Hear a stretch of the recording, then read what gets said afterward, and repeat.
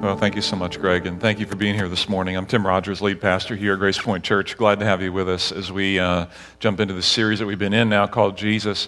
And one of the things that, I think is true about life is that there are some things that are always going to be constant no matter what. We've experienced that this week. If you've lived in our area, we had the opportunity to experience both summer and fall and winter in a matter of 3 days. Wednesday, it was summertime, breaking some records. Come the next morning, it was a 30-degree swing, and we got to feel fall. And then Saturday morning, it was freezing at most, and we got the winter going on. And it was a great week if you like crazy things like that, which I don't prefer. I prefer that winter, by the way, is about maybe 30 minutes long. Can we get into it and out of it pretty quick? Because that's kind of where I come from. But the truth is, I can't control that reality. There's some things about life that are, for lack of a better term, inevitable. They're just going to roll in, and I'm going to have to deal with it, and you are going to have to deal with it too. And with every season, this is true, with every season comes its own storms too, right? Like some of you are actually looking forward to winter. I still don't know why, and you're looking forward to the storms that will come.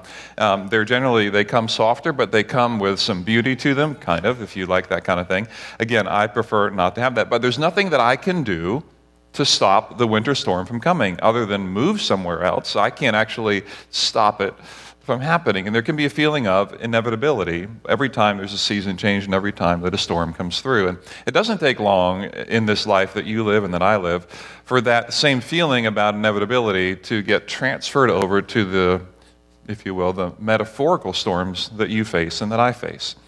As I look into the Thanksgiving and Christmas season, what I feel like is I'm going to be staring down a plate of coated crackers that I'm going to have a struggle with looking at, and it almost feels inevitable, right, that they're going to end up in my mouth and into my body just because that's what happens during the Thanksgiving and Christmas season. And maybe you're in that same camp that it just feels like, I don't know, food just attracts itself to me during November and December and into January, and then I figure out how to lose that weight in the new year, right? There's almost an inevitability that comes with things of this season. And while that's kind of fun, I think we also recognize there's an inevitability that comes with other storms of life that we deal with. And some of you may be dealing with, honestly, a season of self-doubt and struggle.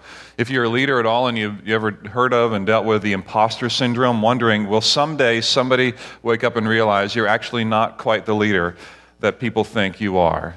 Maybe you're in that season of doubt right now. Maybe you're one who looks in the mirror every morning and you wish that you look just a little bit different like some of the people that you see on Visco or Insta or Facebook or Twitter, that you just wish there's something different about the way that you looked, and you're in that storm and you can't figure out how to get out, and it just feels inevitable, like I have to figure out how to deal with this. Maybe some of you are in a period of time where you're looking back on raising your kids and you kind of wish, as you see the decisions your kids are making now, and you kind of wish, I wish I would have been more present.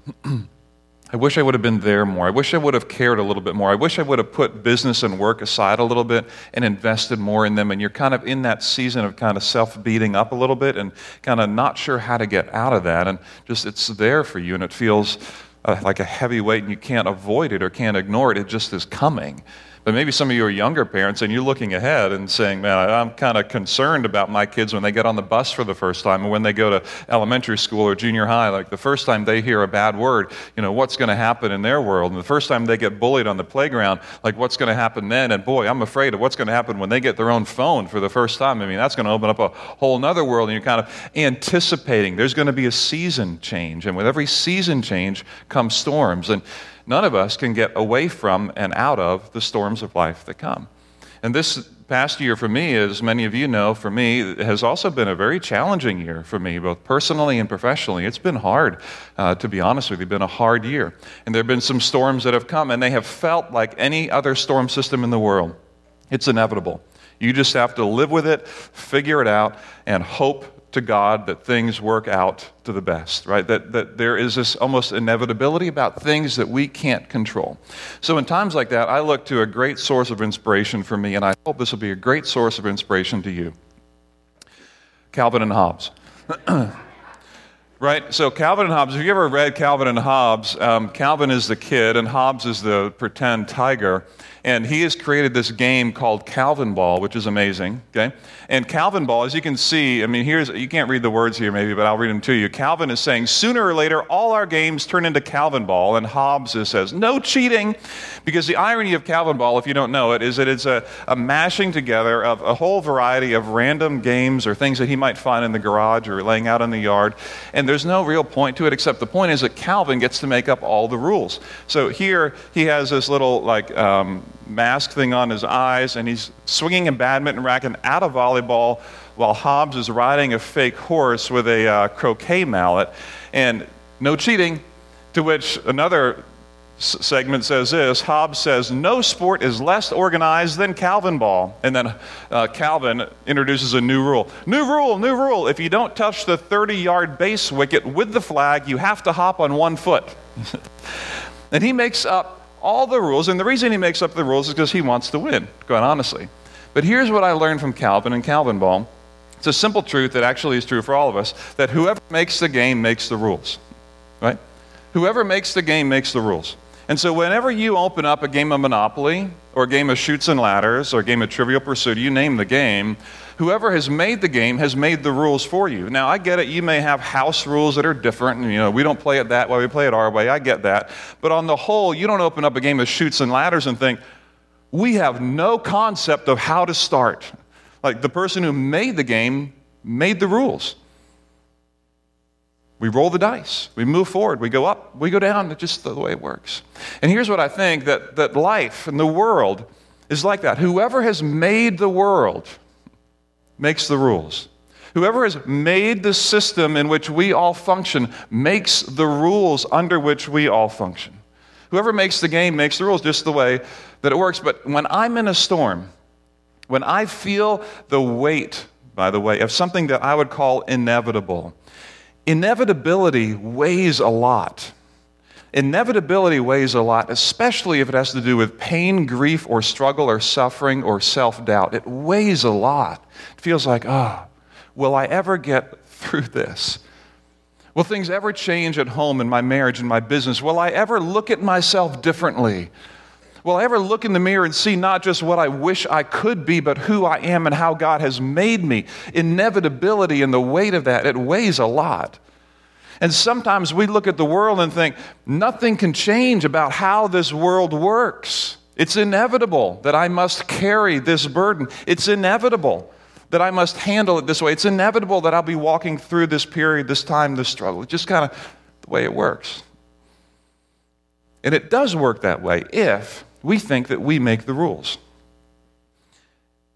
If we think, and if we're brought back to this picture, that there is a place, there is a world in which we, you and I, are actually not the ones who have made up how this world works.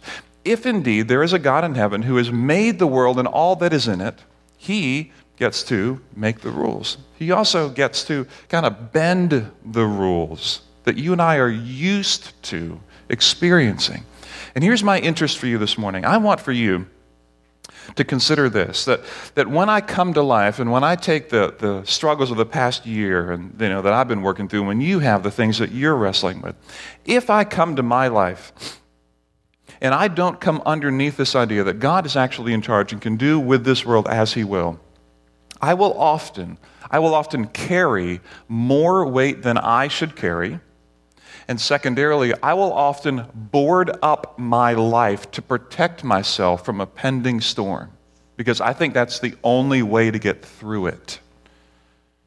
Now, what Jesus does is he has a moment with his disciples. He creates a teaching environment. He performs another miracle. And in this series that we're in, I'm trying to introduce Jesus to you almost as he wants himself to be introduced. And one of the early gospel writers, John, who was a follower of Jesus, he wrote about a miracle that you may already be very familiar with, or you may not be. But it's a miracle that happens because Jesus forces the issue. He creates almost an artificial environment so that he can make a point. Now, the point is going to be, ultimately you'll see what the point is going to be, but what happens in this miracle pushes us to see the world in a different way and to see what Jesus' authority really means in the world that you and I live in. Now, what this is going to mean for you and what it's going to mean for me is this. I want to offer this to you. You get to consider whether this is true. I want to give to you this option that by the end of our time together, I want you to consider there may be a third way. There may be another way to see the world. There may not need to be inevitability around the things that you are dealing with, the struggles maybe that you have, the pain, the grief, whatever it might be that you're dealing with. There might be a third way, but I also want to say this from the beginning. The third way that I want to introduce is going to be costly to you. It's going to be costly. So with that being said, I want to take you back in time to a period of time where Jesus has just fed 5,000 people and is now about to interact with his disciples in a brand new way. Now, because at Grace Point, one of the things we value is the authority, if you will, of the Bible. We think that when the Bible was written and all the letters were composed and all the stories were told and the accounts recorded, that there's authority there. We want you to know that we're coming off of that. We're not just coming up with brilliant ideas on our own, but we are building off of what God has already told us through the Scriptures. So I'm going to be telling you a story that you can find in what is the fourth book in the New Testament called John chapter 6. Typically what I'll do here is I'll read through verse by verse and make some commentary on them. This morning, I just want to tell you the story, but I want to tell you where it's coming from so you can fact check it and see where and how I get my information, okay? But I'm just going to tell you the story this morning, but it's from John chapter 6, and it's going to be in verses, I believe it's verses 16 to 21 is where this account is told. But so with that as background, so you can kind of anchor somewhere, here's what's happening. Last week, we were on a mountainside with Jesus, and he had what ended up being 5,000 at least men, and we think thousands more women and children who were gathered around him, and all day he was teaching them. He was teaching them all kinds of things, and at some point he turns to his disciples and says, guys, I'm hungry. Are you hungry? These people are probably hungry. And he says, hey, Philip, can you go get them something to eat? To which Philip looks and he's like, you got to be kidding me. It would take 8 months' wages for them even to get a bite. Like, this is impossible. And last week we saw that Jesus fed the 5,000 with 5 loaves and 2 fish. This story picks up right where this day is ending. So if you can imagine how long it would take both to feed that many people and for them to eat, and the conversation, the story, and the teaching goes on, and as the day is coming to a close, here's what I think is happening. I think Jesus is saying, you know, I need some time away. And he realizes, we learned this last week, he realizes that people who are eating the miracle that he just did are wanting to make him king by force. So he withdraws to the mountainside so that people aren't going to come and make him king by force. But I don't think, when you're talking about thousands of people, I don't think everybody noticed that Jesus left the place. I think the buzz is still in the room, if you will. And so what he does is he tells his disciples, you guys, you who own the boat, I want you to go down to the lake there, and I want you to take your boat, and I want you to row across to Capernaum, and that, I think, will help people see that this moment is over. It's time for them to disperse. I want you to go, and I will meet you there. And so as night comes on them, the disciples go down to the lake, and as the evening is getting late, into the dark of the night, they get into this rowboat that is their boat that they use to fish all the time. And these boats, to the best of our knowledge, are about 13 or 14 feet long, is what they are. And they can at least hold about a dozen men. And let's think about how many were in the boat at the time. Maybe 3 abreast or so in the widest part of the boat. And they start rowing across the lake of Capernaum. They set their GPS to Capernaum, right? I mean, I don't know how they do that. They start rowing. I guess they know where to go. They've been, there before. But the problem is it's dark. It's dark at night, and they're kind of on their own. And I don't know if you've ever been out on a lake at night, but it is not the most welcoming environment to be out on a lake at night, at least not for me. And so here's these experienced fishermen rowing across the lake, and as John tells us the story, he says it's not just dark, but the storm picked up. The winds started to blow, and the waves became choppy, and the lake became rough. And so, as John tells us, after they had rowed 3 or 4 miles, 3 or 4 miles, and something happened. Now, I don't know how long it takes to row 3 or 4 miles in an ancient fishing boat with the strength of the disciples who were there. I don't know how many oars they had. I don't know all that. But to the best of my calculations, which, by the way, are not very good, I'm assuming, and this is an assumption, I'm assuming we're talking minimum of half an hour, maybe around an hour, for them to go that far, given the conditions of dark and storm situation, wind blowing, the lake water splashing into their faces, the cool of the night, the lack of clarity, just the hard work it is to push through there. So they're going, I think, at least for half an hour, maybe for an hour. They're forcing their way, pushing their way through the water. And then they see Jesus walking toward them on the water, which is normal, right? Now, if you've heard this story before, you're like, oh, I know that story. Yeah, that's the walking on water story. Okay, good, I got the story. But put yourself in the boat for a minute, and there is no Jesus walking on the water story yet. There's just the story of he told us to go to the other side, and we're going to the other side. And so here's these fishermen, these rough and tough fishermen, well-weathered, and they're rowing along through the storm, and John says, and then they saw Jesus walking on the water toward them. Oh, sure they did. And then John says, and they were, depending on your translation, they were terrified, or they were frightened. And that word means terrified and frightened. That's what it means. Now think about, what in the world would it take to get kind of rough and tough fishermen terrified? I mean, what does it take to get a grown man terrified now? It's going to take more than a spider, I'll tell you that right now. It's going to take probably more than a snake, although that might do it for many of us, all right? But we're talking terrified, because this is the language that John uses. These guys are absolutely freaked out. They didn't care about the storm necessarily. At this point, they were like, we can handle the storm, but Jesus comes, and there's someone walking on the water, and they are terrified. To which Jesus then says, don't worry, it's me. Don't be afraid. Now, that seems reasonable enough, right? You ever I happen to have some people in my house who tend to get a little excited when insects come into our house, we get all kinds of things that show up mostly from my neighbor's house because they send them all down to us. And so, you ever try to tell someone who's afraid of a spider, just don't be afraid? Sure, I'll just stop panicking and freaking out and screaming like crazy. Sure, no problem. It is difficult to turn fear off like a light switch, isn't it? Just because fear often is just irrational. It's a reaction. It's just a moment. I can't deny it. It just is. So Jesus says, come on, guys. I mean, it's just me. Oh, sure. Like, we've never seen this before. What do you mean, don't be afraid? So they let him into the boat, and then John finishes the story and says, immediately they went on and they got to the other side of the lake, to Capernaum, where they were ultimately going.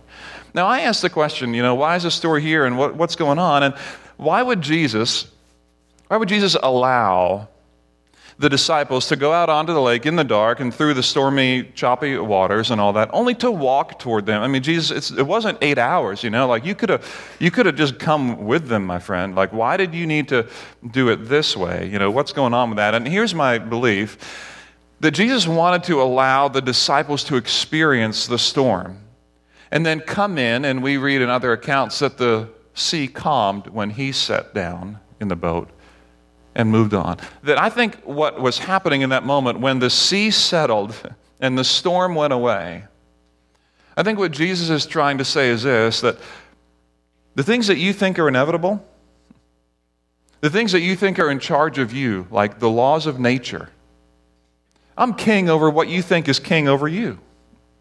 Did you forget that? Now, did you think that it was inevitable that the storm would continue to be ruining you right now? I mean, I'll just tell it to stop. But don't be afraid, I'm here. To which I'm like, there is inevitability to the seasons of the year. There is inevitability to the storms. And Jesus puts the disciples in a place where they experience it and feel it right away. And then I think he sends this message, I'm king over what you think is king over you. Now the question becomes this, what do I do with this idea? And for many of you, this may not be a new idea, but it is a powerful concept to stop on for a minute. The concept that all of the things, what if, and here's my question for you, what if all of the things that feel like they're actually inevitable for you come under the rule of God and may not actually be as inevitable as you think? What if all the storms that you are dealing with may not be as inevitable as you think? What if Jesus is king over what you think is king over everything? I mean, the laws of nature are king over everything. There's no way we can divert a hurricane from hitting Florida or the Bahamas or Bermuda. We can't stop that from happening, can we? No, we can't. But what if the laws of nature aren't actually in charge of this world? What if the way that God set up this world, what if whoever makes the game makes the rules? Now, here's my question behind this. What do I do with this principle? Because I think it's true. I think that Jesus put the disciples out there to say, hey, go experience that storm. And I want to send a little reminder to you. I'm king over what you think is king over everything. The things that you think are inevitable, they're not inevitable. They're just not. I mean, I know you're so used to it. It is the way the world works. Seasons come and go, spring, summer, winter, fall. Again, same thing next year, spring, summer, winter, fall, over and over and over again. But just in case you get lulled into a complacency that this is how the world works, just in case you get lulled into a complacency when you look in the mirror and think, I'm always going to be this kind of person, just in case you get lulled into a complacency that thinks my marriage will always be the way it is, and I should, look back with shame on the things that I've done in the past, just in case you get lulled into complacency that says, because I've done this, this will happen, just in case you get to that point, I want you to know that Jesus is king over what is king over you. Now, here's what happens next. John is one of the three gospel writers that records this story, okay?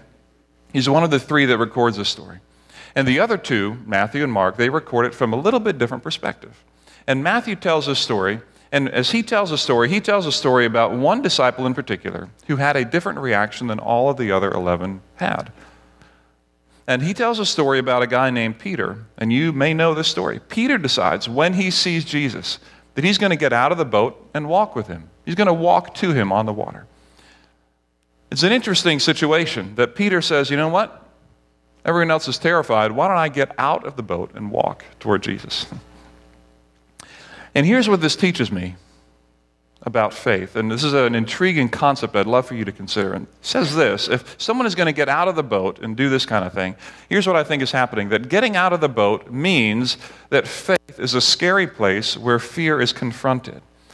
That getting out of the boat, when Peter gets out of the boat, what it means is, if I'm going to have faith in God through the storms of life, that faith isn't something that is expressed in a calm, but is expressed in a rage of storm. That wouldn't classify Peter's response in the moment that he expresses faith as a time of calm and peace. For many of us, if you've been in church, or you may think about, someone who's someone of faith, they seem so calm, they seem so peaceful. Let's just sing a song, Great is Thy Faithfulness, and sing it maybe slow, and then it can work, and we can all be calm and peaceful in our faith. And I want to remind us that faith, when exercised for real, faith creates turmoil in you and me. That faith pushes you into fear. That faith is a scary place where fear is confronted. Faith isn't a place of calm and rest. Faith by default means I'm confronting my fear. I don't know if I should write this person a note to forgive them, but I think I might need to. I don't know if I need to, call the counselor, but I think I might need to. I don't know if I really should get the help that I need, but I think it's time that I should do it. I don't know if I should get out of the boat, but maybe I should. And that's what Peter does. He gets out of the boat and he puts his faith into action, but it isn't comfortable for him. It isn't comfortable. It's painful. It's full of all kinds of anxiety and fears that surround it and kind of batter it. And then Jesus, when he's out walking to Jesus says this to him in Matthew chapter 14:31. It's so intriguing. Immediately, Jesus reached out his hand and he caught him and he said, "You of little faith," he said. Now, I just wonder what he would have said to the other disciples who were in the boat. Like, would he say, "You of littler faith," who didn't get out of the boat? But he says to Peter, "You of little faith." And then this is so funny. Why did you doubt? Well, what kind of question is that? Why did you? Well, because Jesus, because. I don't know if you noticed, but there's a storm going on right now, and I've not walked on water as long as you have. And I don't know, maybe a little nervous that maybe I'll sink. Why do you think I doubted? And the question almost presupposes that Jesus thinks it's foolishness. It's foolishness to doubt in that moment. Why did you doubt? Come on, Peter. Peter. Why in the world, Peter, do you think, is this bothering your faith that we're standing on the water in the middle of a storm? Does that bother you, Peter? I mean, that's what faith is. Why? Help me understand why you're doubting, Peter. To which I'm like, well, Jesus, what kind of question is that? Of course he's doubting. Of course he's doubting. This is ridiculous.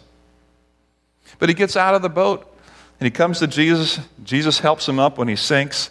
And they get back in the boat together and they finish the story. That's one response. And it's an amazing story to see people who do this. When you think about people who can do this kind of thing, get out of the boat and step into scary things, to step into places where most people don't step into, it shakes us and changes us. Many of you know last year in Dallas, there was a guy named Botham Jean who was murdered by a Dallas police officer, a white police officer.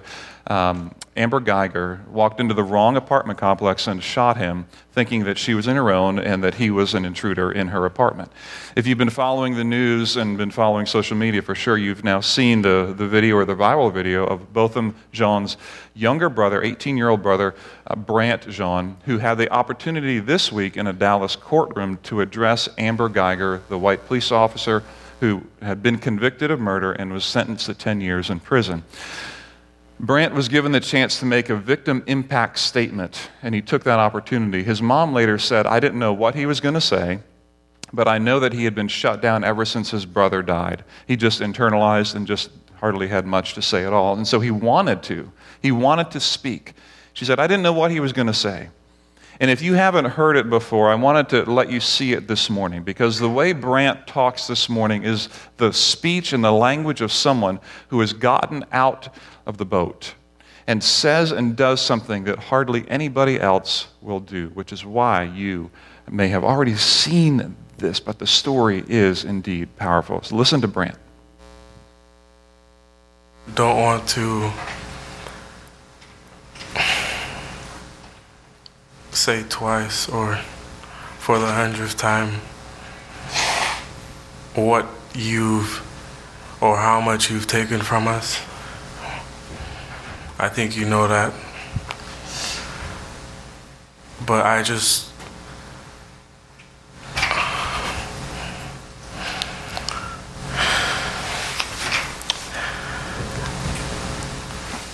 hope you go to God with all the guilt,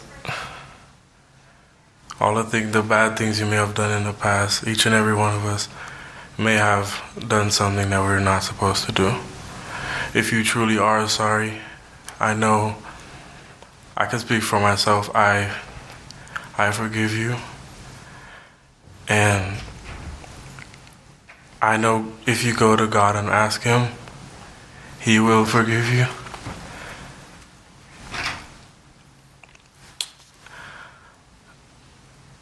And I don't think anyone could say it. Again, I'm speaking for myself, not even behalf of my family. But I love you just like anyone else. And I'm not gonna say I hope you rot and die just like my brother did, but I personally want the best for you. And I wasn't gonna ever say this in front of my family or anyone, but I don't even want you to go to jail. I want the best for you. Because I know that's exactly what both of them would want you to do. And the best would be give your life to Christ. I'm not going to say anything else. I think giving your life to Christ would be the best thing that both of them would want you to do. Again, I love you as a person. And I don't wish anything bad on you.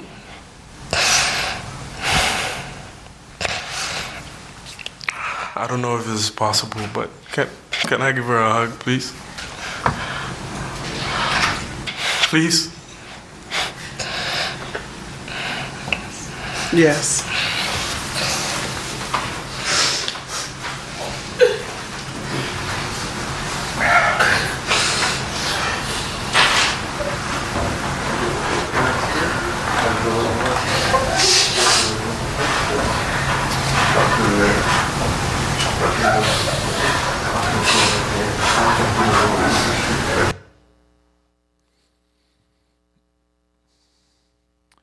You know what's inevitable in situations like that? Justice, anger, retribution. You know what Brant did? He got out of the boat. He said, no, I'm going to keep my eyes on. And Jesus, an offer forgiveness that is unusual. One got out of the boat. That's what Peter did. That kind of forgiveness, that kind of grace says, you know what, the things that seem most inevitable, that when my brother is killed, sure, I'm going to be angry with you. I'm going to hold justice tight. There's a reason why this pops to us, because only one person of many of us would do something like this. But here's where most of us are, if we're honest. When we face the inevitables, when we face the storms. Jesus came back and interacted with the other disciples in the boat, and here's what Mark tells us happened in the boat. Here's what happened in the boat. He climbed into the boat with them, and the wind died down. They were completely amazed. They had not understood about the loaves because their hearts were hardened. He paints a picture of the hardness of the hearts of people who just think this is the way the world works and are blown away when it doesn't. And what I don't want for you and what I don't want for me is for our hearts to be hardened. I don't want for you and I don't want for me to look back on the pain, to look at the current struggle you're in, to look at the failures you may have had in the past, to look at the people who have offended you and ticked you off in the present, to look at your own shame and guilt, maybe the abuse that you've experienced in the past, and think it's just inevitable that I must carry the weight of this, and therefore I will board myself up because the storm is coming and I must deal with it. But what if Jesus rules over all that rules over you? What if Jesus rules over everything that rules over you? How would you actually live your life if this were actually true? What if Jesus were in charge of the storms that seem like you can't get away from them? What if he actually were in charge of all of that? And that's how I think he introduces himself to you and to me when he sends the disciples out on the lake and says, go experience the storm. Have a great time with it. I'm going to show up in your life and I'm going to calm it and we're going to move on. And we look at it and like, how in the world can you do that?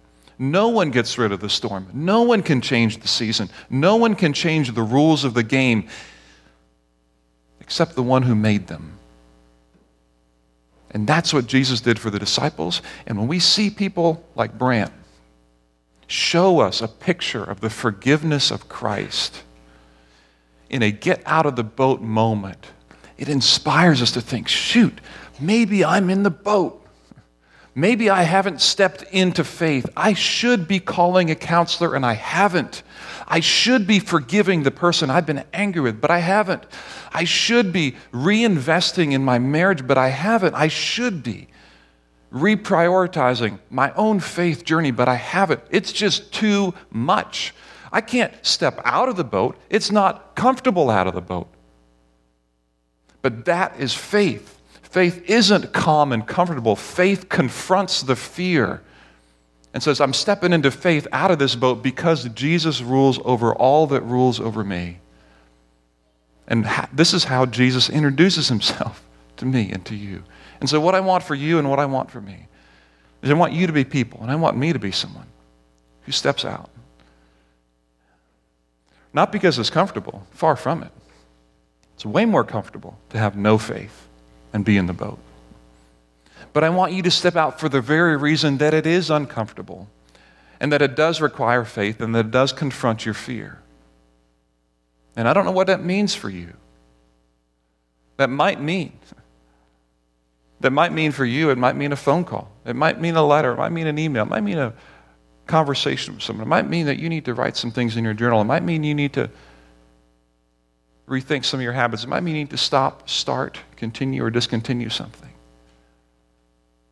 But here's what I want. I don't want you, and I don't want me going through life thinking the storms are inevitable, and the pain and the weight and the struggle of it all is inevitable. I'm always going to be, and this is always going to be the way that it's going to work.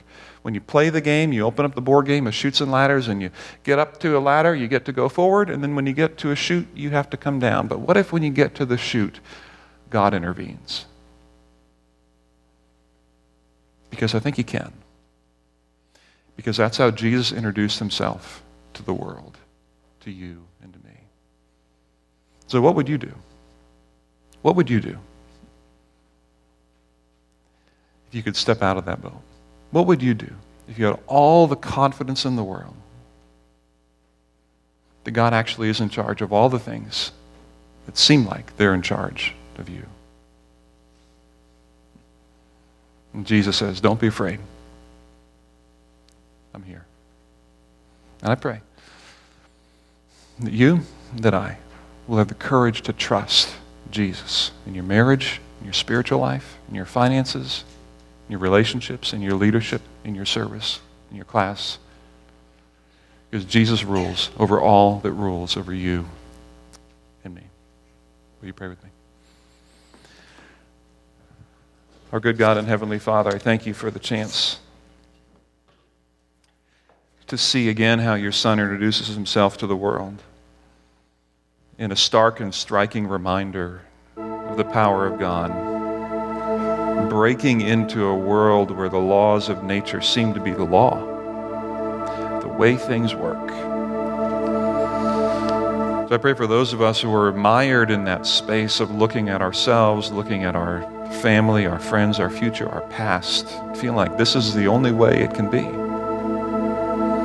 I pray that you would give us the courage, like Brant John, to step out of the boat into forgiveness, to step out of the boat into faith and trust, even with all the conflict and struggle and pain that it will bring and the tears that it will bring. Oh, Father, I pray that you would help our faith not to be comfortable, to think that somehow just because we're in the boat, we're doing the right thing. I pray that you put us in the point of pain and hurt, not just because we love the pain, but because we see and are confronted with the very vulnerabilities that we try to hide from those of us, from our friends around us. And I pray that in that space, you would remind our soul, it is okay. Don't be afraid. Why did you doubt the period of anxiety? Why did you doubt that God can come through? Because this is what faith actually means. So I pray, Father, that you would give us the courage to do what we know that we need to do, trusting that you are a God who rules over all that rules over us. It's in Jesus' name we pray.